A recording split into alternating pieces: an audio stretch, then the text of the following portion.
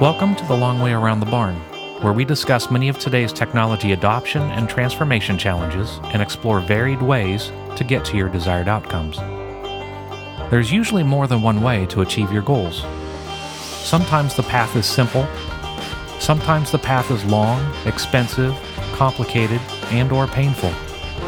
In this podcast, we explore options and recommended courses of action to get you to where you're going now. The Long Way Around the Barn is brought to you by Trility Consulting.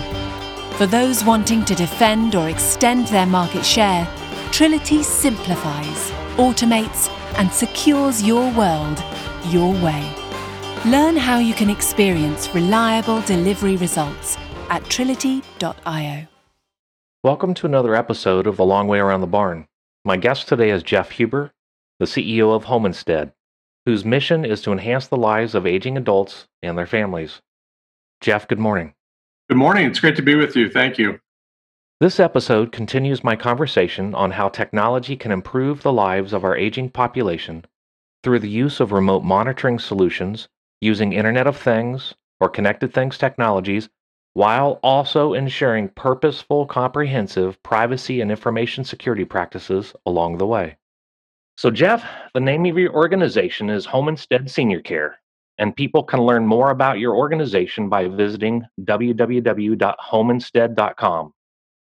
Teach us a little bit about your organization. What are your organization's aspirations? What do you offer folks today? Teach us. Yeah, great. I'm really pleased to be with you. So thank you for having me. Home Instead Senior Care is the world's leading provider of in-home care for seniors. We were founded right here in Omaha in 1994 by Lori and Paul Hogan out of a very personal need they were experiencing. Paul's grandmother, Eleanor Manhart, was the matriarch of a very, very large family. She had 12 children, 50 to 60 grandchildren, and as many great-grandchildren. She was widowed, living alone in her apartment in downtown Omaha, and was in her late 80s and was in failing health. She couldn't, even get out of a chair. She was becoming very frail, and so the family sort of surmised that Grandma Manhart doesn't, she only has a few more months, and so let's make those the best they can. They made a couple of decisions. The first one is not going to be any nursing home. The second was they were going to move her into the home that Paul Hogan grew up in, down at 38th and Cass, his mother's home. And third, they were going to surround her with a schedule. They're going to take all these cousins, aunts and uncles, and put together a schedule and figure out how they could be with Grandma Manhart to get her engaged in things that really gave her meaning and purpose, like getting to daily mass or those kinds of things. And what they found, instead of having just a couple of months to live, Grandma Manhart did a remarkable U-turn when she got really plugged back into and having support system around her. And she actually went on to live 11 very fruitful years. And that caused Lori and Paul to just wonder first, what do other families do that don't have 50 first cousins in town and all these resources? But also they saw the power of socialization, interaction, things like making sure she had 3 square meals a day, and how that had a transformative effect on Grandma Manhart's life. And so Paul had always wanted to have his own company. He was an entrepreneur at heart. He was working for Merry Maids, which was an Omaha-based franchise home cleaning company, where he learned, franchising. He learned home services, and so put together a business concept and struck out on their own with 3 young kids and one on the way, and being the sole breadwinner. Classic American entrepreneurial story. That was 1994. So fast forward to today. We're the world's leading provider of home care services. We have about 1,200 franchises operating in 14 countries around the world. We'll provide more than 90 million hours of care to our clients. Today we'll be in probably 85 or 90,000 homes around the world. We'll employ more than 100,000 caregivers. This week through our network of independently owned franchises, have a particularly heavy emphasis and expertise in caring for people with Alzheimer's or other forms of dementia and multiple chronic conditions. So that's a little bit about Home Instead in our 26-year history. Yeah, that's outstanding. And all of those things being focused on in-home care or aging in place. Exactly. So the name implies it's home instead of a nursing home or something. The truth is, we can provide care to clients wherever they call home. Most of our clients, that is the traditional home that you would think of, but we provide an awful lot of care to clients who live in a facility of one sort or another. Very good. So you very well know how times have changed through the years and the needs of people and the logistics and complications of home and staff and training and verification of quality of service and all of those things have impacted your business and likely a lot of other people's business to just say, hey, what we did yesterday still works well, but now we need to consider these additional things or different things as well along the way. And even this recent pandemic, if you will, has probably, I would guess, impacted in some way, shape, or form some of the decisions that you and your teams have to make in order to take care of people and just love them in place. This podcast that we're working through is really talking about of the technology that continues to be created and adopted and evolved and available in the home care space and the senior living space, just to people in general. We spend a lot of time just talking about what is available, what do you do with it, how does it work, what are the risk exposures, and then what are the decisions that leaders need to make in order to provide the best quality of service using the newest, sensible technology while also having the right protections in place along the way, specifically around privacy and information security, um, because they're more difficult than just a Saturday afternoon jaunt, and they're getting more complex. In the world that you live in, the work that you do, the folks that you work with on your teams, your leadership teams, your operational teams, as well as the clients that you serve, do you see technology changing the way home care service providers and workers do their jobs today different than yesterday, or do you see it changing even more drastically in the future? Well, there's a lot to unpack there. Um, First, I would say, the way we look at the world is at the intersection of three global megatrends. The first is what you talked about, which is aging. Right, we're about to undergo the most massive demographic shift in the history of the planet. For the first time, there are more old people in developed countries, at least more old people than young. That'll be true within 10 or 15 years across the board. 85 plus population is the fastest growing segment of the population. So we're really at the very front edge of a 30-year surge in the oldest of the old. And that's having ripple effects on every system that's been developed. I like to talk about the inversion of the aging pyramid, right? So if you think of the traditional age pyramid, where the oldest is at the top and the smallest segment of the population, and the youngest is at the bottom, that's literally going through a period of inversion. And so every system that we have today has been built for the traditional pyramid, whether it's transportation or retirement systems and savings vehicles or education. It's all been built for that's creating all kinds of pressures on those systems. Right. And the world needs to rethink. Every system needs to rethink. So leads to me to the second major global trend, which is the transformation of the healthcare delivery system. That's where it's going to be felt most acutely. So not only do we have this massive population, but they're living longer. So the life expectancy is up, more than 25 years since the end of the Second World War. With that brings a huge influx in multiple chronic conditions. And so there's this big movement in healthcare delivery moving from a fee for service or sort of a volume based model to outcomes.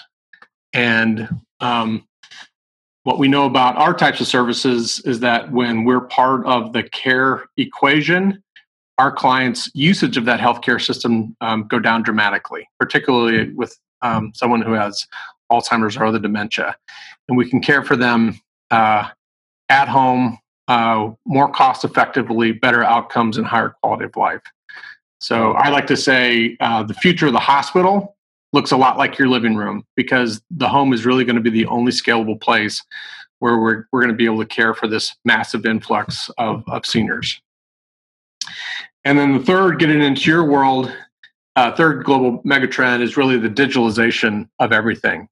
Now that the internet's 3 decades old, and we're seeing the transformation it's having on every business model, radical new business models disrupting old. And those companies who can lean into those changes and adapt are the ones that are going to have success in the future. So that's sort of the context in which we're looking at the world and this whole big question that you've posed. And I think it's just, with all of that, technology absolutely will play a role in helping to solve that. So as we talk about, we need to expand the capacity of the world to care for seniors. Technology should do just that. It should enable us to expand capacity. Yeah. So the big challenge for us is we're a very high touch organization, very high touch approach. We're in our client's home in the US, at least on average, about 25, 26 hours per week. Okay. And we like to say we're barely not analog. We're so high touch. So the challenge for us is to take that footprint that we've spent 25, 26 years developing and retrofit it with some digital enabled tools, giving our caregivers and our franchise owners some new tools and capabilities to deliver more care, more effective care, do more with less, more predictive and prescriptive types of care. So yeah, is technology going to play a role? Absolutely. What that looks like precisely is yet to be told, but we can get more into sort of our experience and learning so far.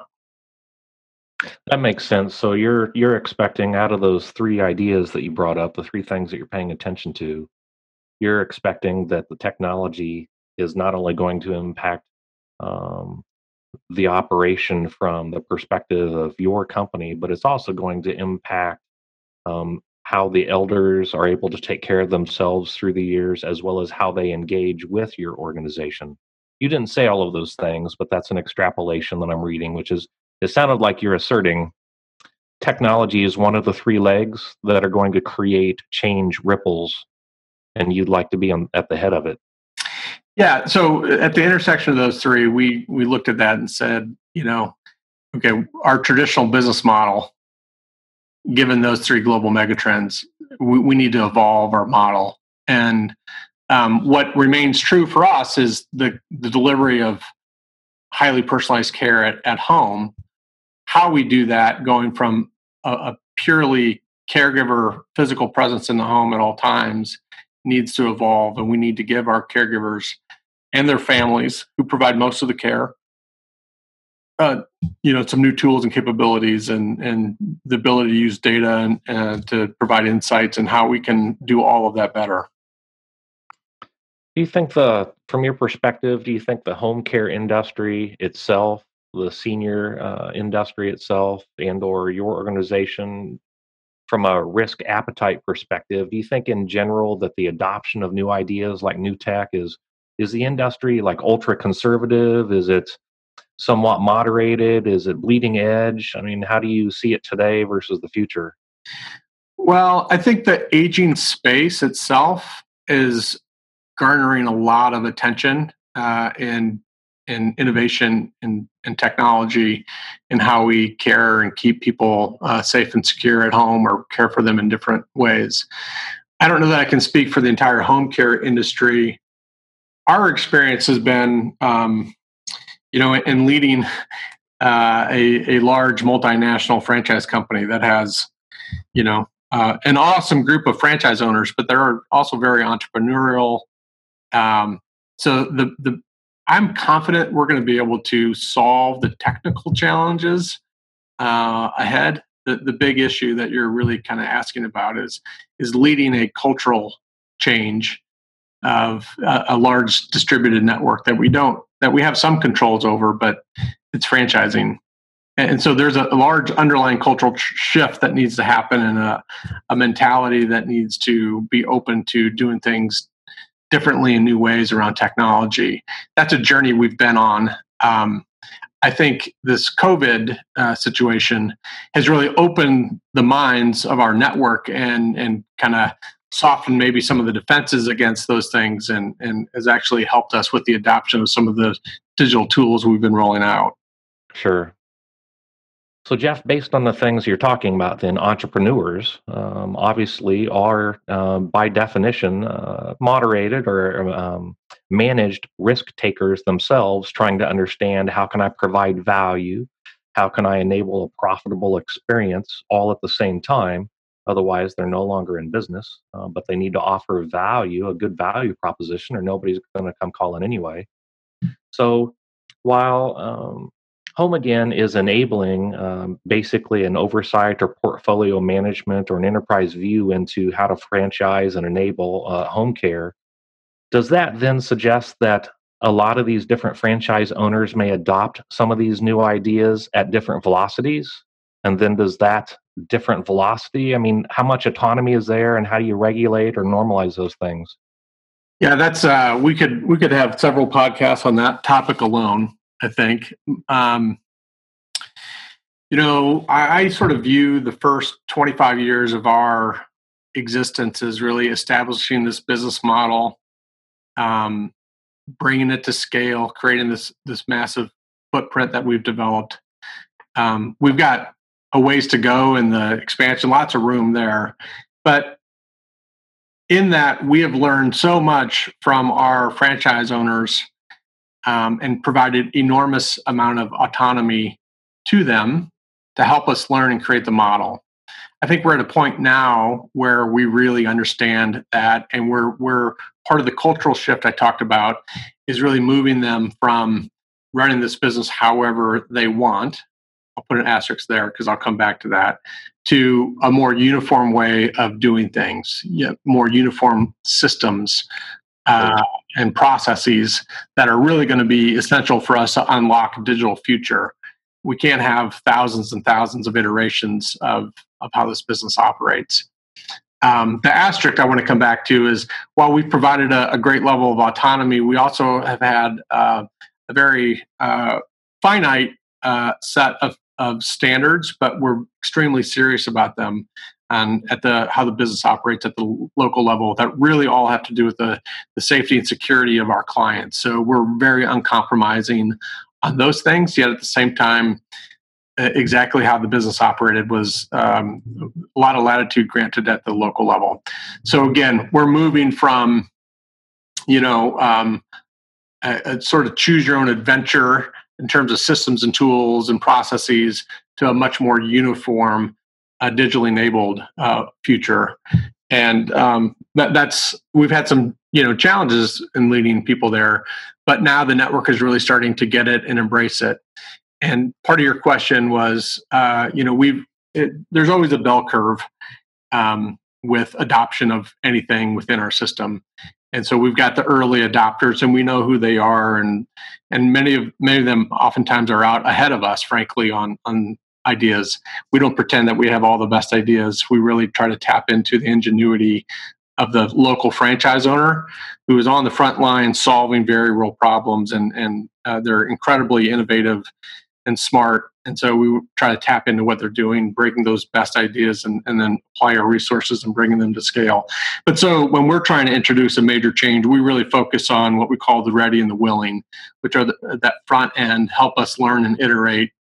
And then usually there's a big group in the middle that sort of is waiting and seeing. They might have some skepticism, wants to see what the ROI is or how hard this change is going to be, or those kinds of things. And then usually if we do our job right, they come on board pretty quickly. And there's always a group at the end where we sort of have to, get them on board by mandate. So right now we're really sort of moving in our digital transformation, I'd say, from the early adopters to more kind of moving that big middle group on board. We've got a lot of the things figured out, ironed out. We've done a lot of the hard internal work to sort of enable scale. And so we've been sort of setting the table for this for years now, and now it's really time to start leaning into it and accelerating that transformation. Is it accurate then for me to summarize some of the things that you just said to say that as an enterprise organization, you're working to normalize or streamline some things for a number of reasons, and that can be cost of ownership or general, economic considerations. It may also be for regulatory compliance or privacy or confidentiality or those types of ideas as well. But at the same time, you're still wanting to enable autonomy and independence or independent evolution or thinking at the franchise level. So you're working to continue, which is a continuous job, evolve both, hey, what can be normalized and what should be independent or individual and when. And that's kind of the model that you're evolving on right now. Is that a good summary, decent summary? I think that's a really great way to summarize it. And another way to say it is like there's this constant tension between those two things. Yep. And at different points of your evolution, you're sort of setting the dial either more towards autonomy, more towards structure. So that's where we're at. Yeah, that's a great summation. Okay, that sounds like a kind of a normal model for larger organizations anyway, where that constant tension of, yes, I want to enable you to do what you need to do. However, also I need to make sure that it's predictable, repeatable, auditable, compliant. Let's be responsible here. We want to be in the newspaper or the media for the right reasons. So let's make the right decisions together.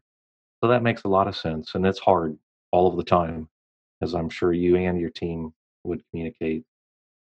So as it relates to the home care industry, a lot of these new technologies that are coming out, there has been technology available for a long time in various iterations. Some of the newer things, for example, companies that are implementing connected things or Internet of Things solutions, for example, a single physical device unit that goes inside one room that doesn't touch anyone, but it monitors all behaviors all of the time, collects all of the data, patterns, it finds patterns, it makes decisions, it asserts potential, but it does predictive analytics as well. For example, gait analysis. In order to predict a fall, there needs to be data. The data has to be collected across time, which then creates patterns, which then elucidates or reveals a possibility, which then alerts people so they can make decisions. And that actually sounds spectacular, so that you could know in advance, hey, it looks like mom's having some trouble right now, and maybe I'm just going to go hang out with her for a little bit, and we'll go see how the day goes together. With that, though, comes a ridiculous amount of information. So, for example, when you're talking about your organization and multiple franchises, multiple countries, and all kinds of clients, if all of those were operating together and all of that data was being collected just to do predictive analytics on a fall, do you think, or have you perceived, or do you understand in your own house or in other organizations how people might be prepared to start collecting more data more often? It is a little bit of a paradigm change between here's what I entered at the end of my shift versus sensors that are collecting data 7 by 24 by 365.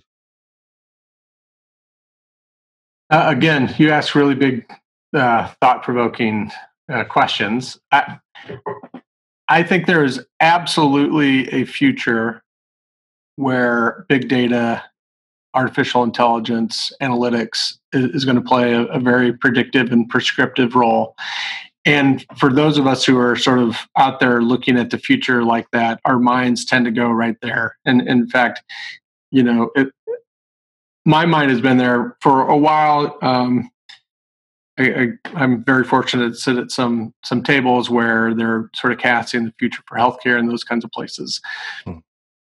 The challenge is we got a lot of work to do before I think that can happen.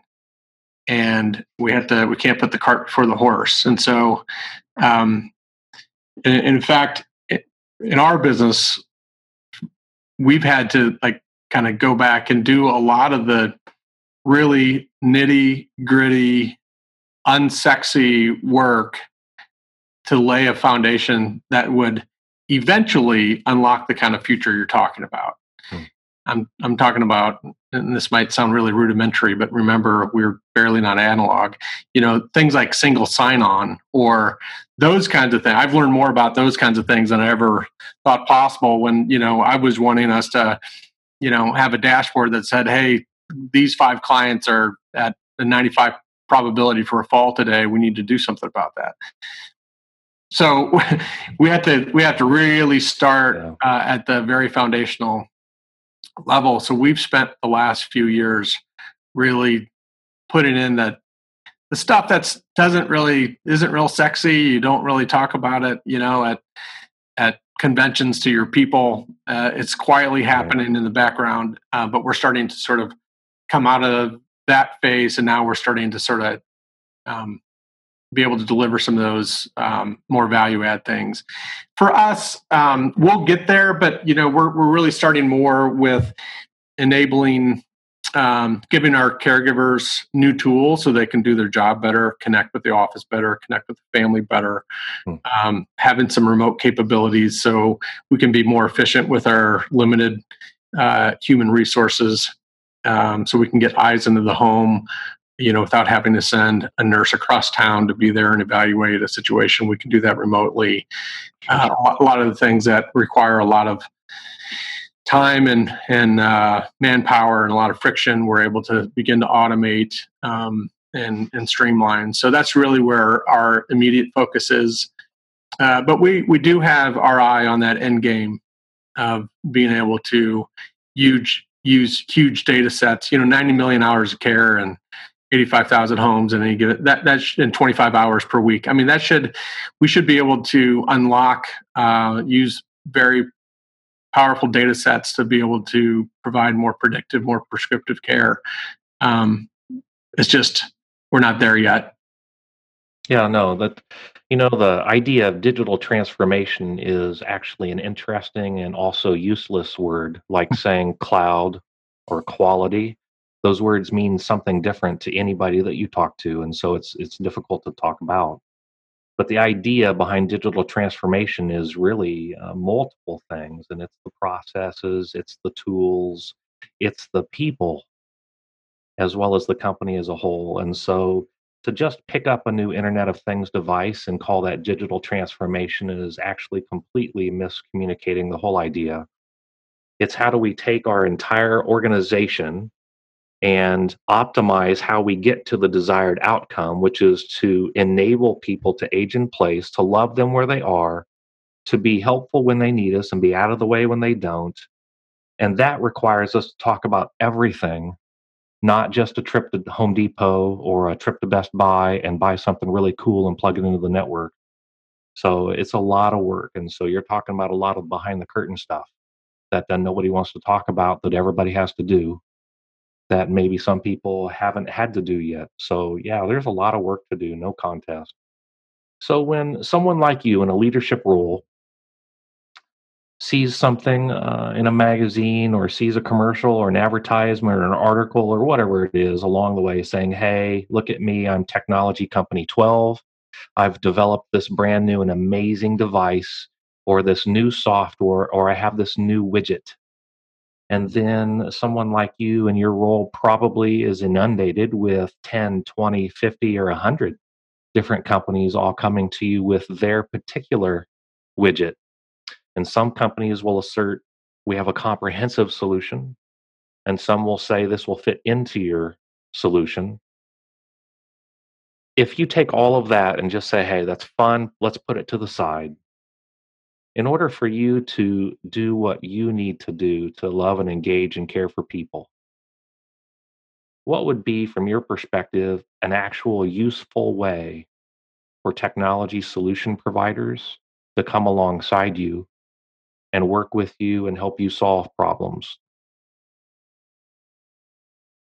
Well, that's a good question, and you're right. We are inundated with all kinds of opportunities, and the big challenge for us is sorting through those. So, the main thing I did, or we did, I should say, when trying to solve for this, was to really formalize our innovation function. We'd had a lot of innovation, and like I said, we've got hundreds and hundreds of franchise owners out there solving problems, and so we try to tap into their ingenuity all the time and bring the best ideas to scale. And that worked great. But when we were thinking about, okay, we really need to take our footprint and our high touch approach and give it some digital capabilities, the possibilities for that were endless. And to try to solve that problem, I wanted to formalize our innovation function. So we acquired a digital marketing company that we had a lot of experience and trust with, and kept the digital marketing function alive, but also gave it a charter that said, we need you to help us think about what a digitally enabled future looks like for Home Instead. I wanted it to be outside of our organization because I wanted them to be free of legacy thinking and systems and tools. And so that I think has served us really, really well. We've sort of wound down the digital marketing part. We really built up that innovation function. And now that team is part of us, just on the outside still, so they can sort of be free of this is the way we've always done it thinking. But they now have a charter and a process and a way to evaluate all those. And they're going after sort of stop doing activities, kinds of innovation, that's sort of incremental innovation, but that's also sort of the big sort of game changer types of innovation. That's how we sort of think of it. And, they've got a finite budget and a charter to do that. And so I sort of let that group take on the challenges or sort through, because they got a process. So get specifically to your question, if somebody wanted to come alongside us and maybe pitch something to us, the best way I think would be to go through our innovation group, who has a formalized way of evaluating all of that. That's fair. So you have an incoming process to filter and prioritize. That's a really great way to do that. Very often do you hear about people saying, if I buy this tool, then ... Or if we change this part of our business, then ...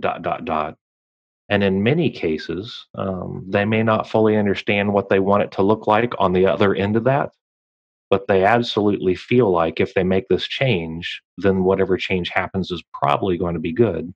So it sounds like you guys are on the front end of that. You're saying, hey, we know we need to evolve, but it needs to be on purpose. So let's go do this on purpose. Exactly. They've got their charter, and where we started was about a 2-year process. After the acquisition, it took us a couple of years to sort of get the right people and talent in place and sort of the structures in place. And then the big charter for them was like, okay, how do we create a digital pipeline into our client's home? We knew we wanted to get tools into the client's hands and into the home. So then we started looking, and knowing that we're a home care company, we're not a tech development company, right? So we sort of tried and failed at that a couple of different times. So knowing that this is going to be about partnerships and finding. So that process, we evaluated if electricity ran through it and it was aimed at the senior space. I think we took a good hard look at just about everything out there. And at some point, you got to stop evaluating and put in. Understand this is a journey. There's no end point. This is just a continual evolution. But we made a big move with a company called GrandPad. Made a strategic investment in that organization that had a really, we thought, elegant solution that took with a very mature tech founder. So many of these organizations are solutions that come forward come from really bright young minds, but it might really be a tech innovation challenge as opposed to trying to practically solve a solution. So this was a very mature leader solving a very practical solution or problem that he had found in his own life. Figured everyone else is dealing with it too. Great value alignment with our organization, and it's been wonderful. And now we're starting to. We've had to make some adaptations to that tool to make it really a good tool for our caregiver workforce, but also understanding that this is an entry point for us. This is not the end, and there'll always be something next, and that's why I'm grateful we have that innovation team in place to sort of always be evaluating what the next thing is. The big thing for us is, though, we have to begin getting our organization used to using digital enabled tools and thinking differently about how they provide care. Because the current model of one caregiver for one client, as to going back to those global megatrends, isn't going to be scalable in the future. We have to create scale and increase capacity. Right. That makes a lot of sense. So, Jeff, last question, and this has been outstanding so far. Thank you. What we've seen in many industries is a shift to now include on purpose, amplified, and communicated the role of chief information security officers or some senior leadership role whose job is to enable and ensure regulatory compliance ideas, information security ideas, privacy and confidentiality in particular. As the industry has changed, and even as your own organization has changed, how do you see the role, the public role, the amplified role of information security and privacy changing from yesterday to today and to tomorrow, if you will? Yeah, well, you're asking really big questions, and that one, we could go down a number of different paths with, culturally speaking, just as we're all wrestling with our individual rights and privacy and security of our information in this new world. But yeah, part of the nitty gritty, sort of unsexy work I referenced earlier had to do with creating, a data governance program and understanding how we were going to collect, normalize, store, secure, and then finally analyze and use appropriately this various data that we're anticipating collecting, and then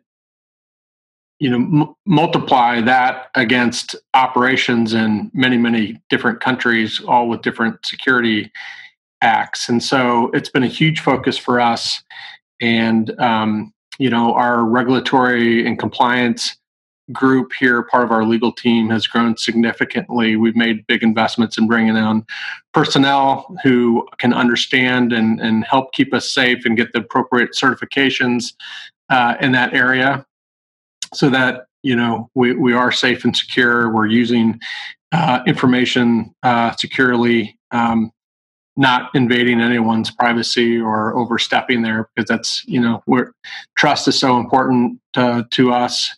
Having a philosophy that this is really going to be all about enhancing care and providing more personalized services. We're not looking to sell this data or use it in some sort of commercial. We're not looking to monetize it in any way. We just want to do a better job of what we're doing. So that's a bit about we had to sort of get right in our own minds about this philosophy and approach, and then make big investments in all of those different pieces I just referenced, including making sure we have people who understand that world really well and can keep us in track.